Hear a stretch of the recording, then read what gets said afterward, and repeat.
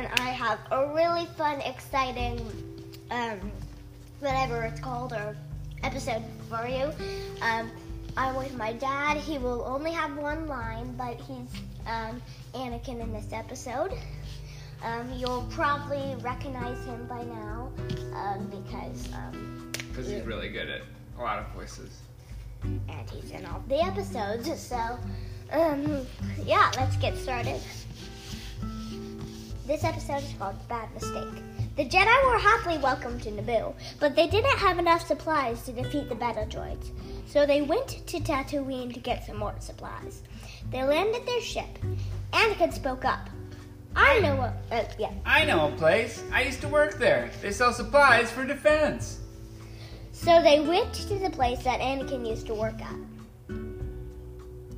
They bought parts to build an astromech droid. When they went back to their ship, it was gone. They came just in time to notice the quicksand opening. Their ship had sunk.